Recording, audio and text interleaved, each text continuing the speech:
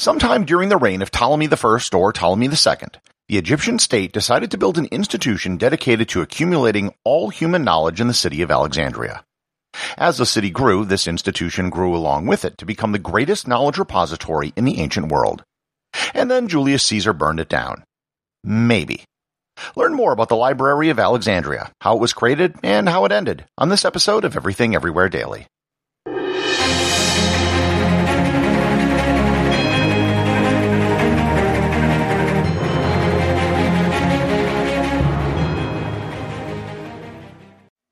This episode is sponsored by ButcherBox. Summer is right around the corner, and that means cookouts. No matter what your preferred food is for a cookout or a barbecue, ButcherBox can help you make it the best. If you want to serve up some hamburgers, ButcherBox has grass-fed ground beef to make the perfect smash burger. Want to cook up some steaks? Well, ButcherBox has that too, with some of the best cuts of steak such as New York strip, ribeye, and filet mignon. Do you like grilled chicken? Well, ButcherBox has some of the best pasture-raised chicken that you will find anywhere. And if you really want to wow people at your next cookout, you can try grilling some of their wild-caught salmon on a cedar plank. Sign up at butcherbox.com/daily and get a special deal. ButcherBox is offering my listeners a free-for-a-year offer plus an additional $20 off. You can choose salmon, chicken breasts, or steak tips free in every order for a year. Sign up today at butcherbox.com/daily and use code DAILY to choose your free-for-a-year offer, plus get $20 off your first order. This episode is sponsored by Heaven Hill Bottled & Bond Bourbon.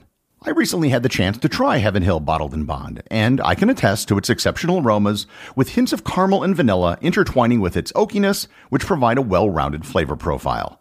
Taking a sip is akin to experiencing a piece of bourbon history firsthand. Heaven Hill Distillery may be America's most quintessential bourbon distillery.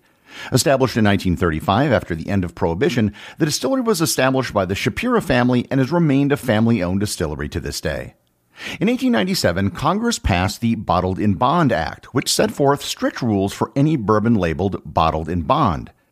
Heaven Hill Bottled in Bond Bourbon goes beyond the stringent requirements of the law by aging its bourbon for 7 years, not 4. The end result is a gold medal-winning bourbon that truly stands out. Available nationally, look for a bottle at your local store. Heaven Hill Bottled in Bond. Heaven Hill reminds you, think wisely, drink wisely.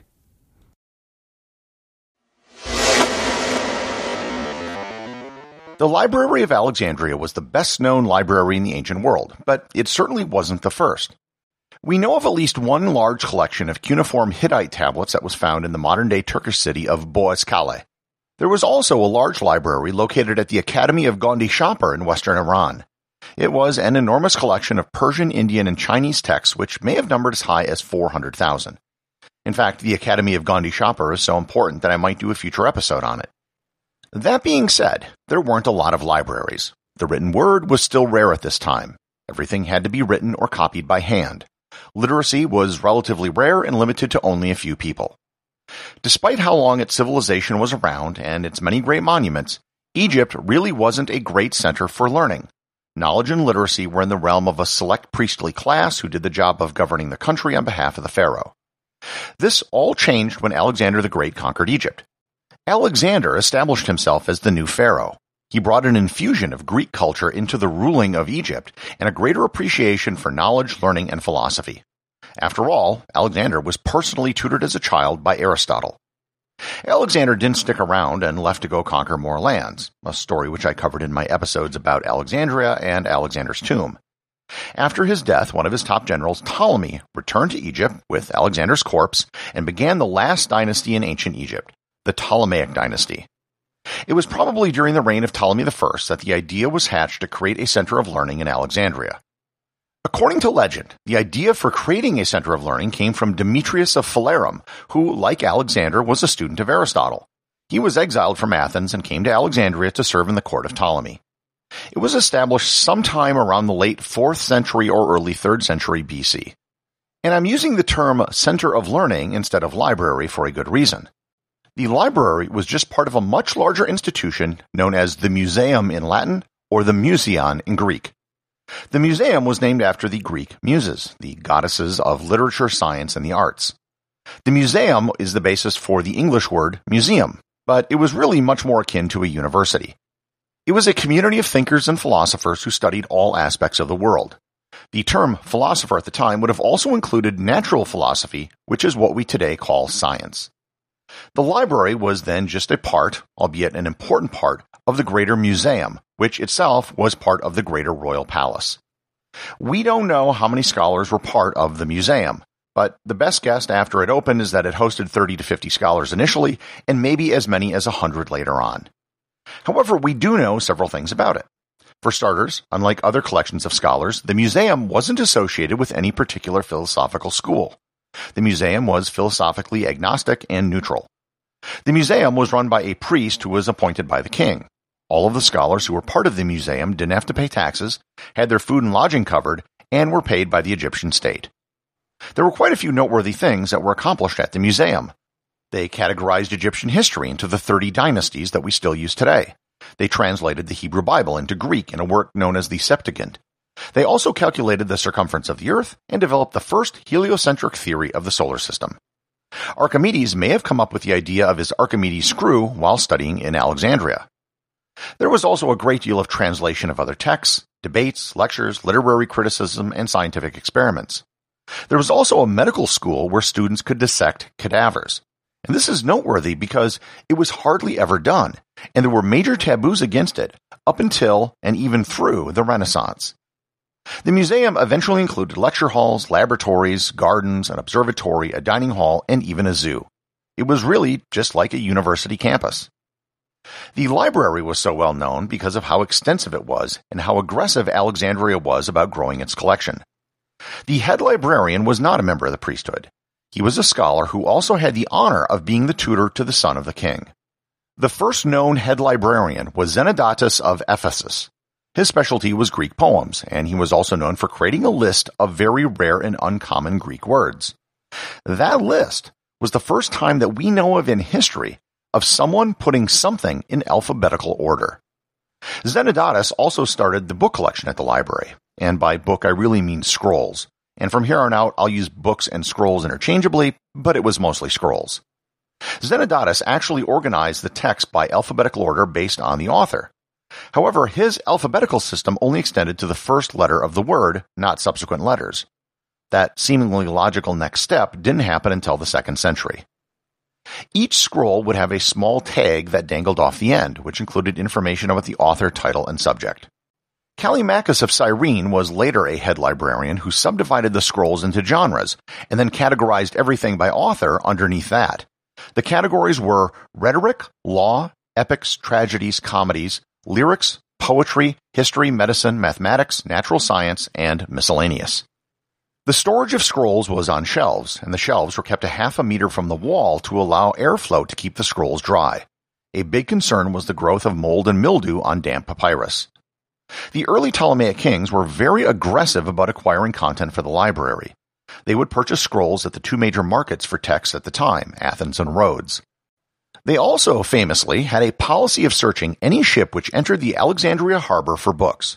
If there were books on board, they would send them to the library to see if they had them, and if they didn't, they would copy the book and return the copy to the ship and keep the original. They had a huge rivalry with the other big library in the Mediterranean at the time, the Library of Pergamum. At its peak, the Library of Pergamum had an estimated 200,000 texts, whereas the Library of Alexandria probably had twice as many. Alexandria simply had more resources to throw at acquiring their collection than Pergamum did. One of the myths that most people believe about the Library of Alexandria is that it ended with the fire set by Julius Caesar. This is not true. The museum and the library had both fallen into serious decline during the reign of Ptolemy VIII around 145 BC.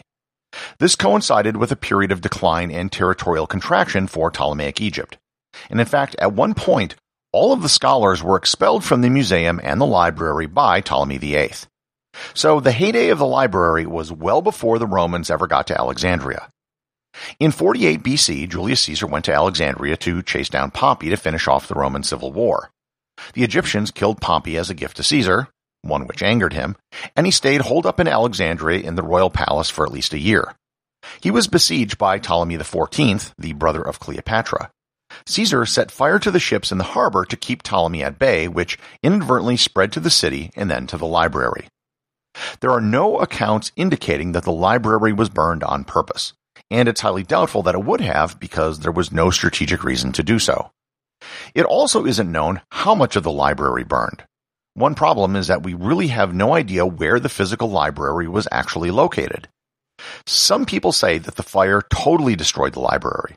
However, Roman historians like Cassius Dio seem to indicate that it was only partially damaged.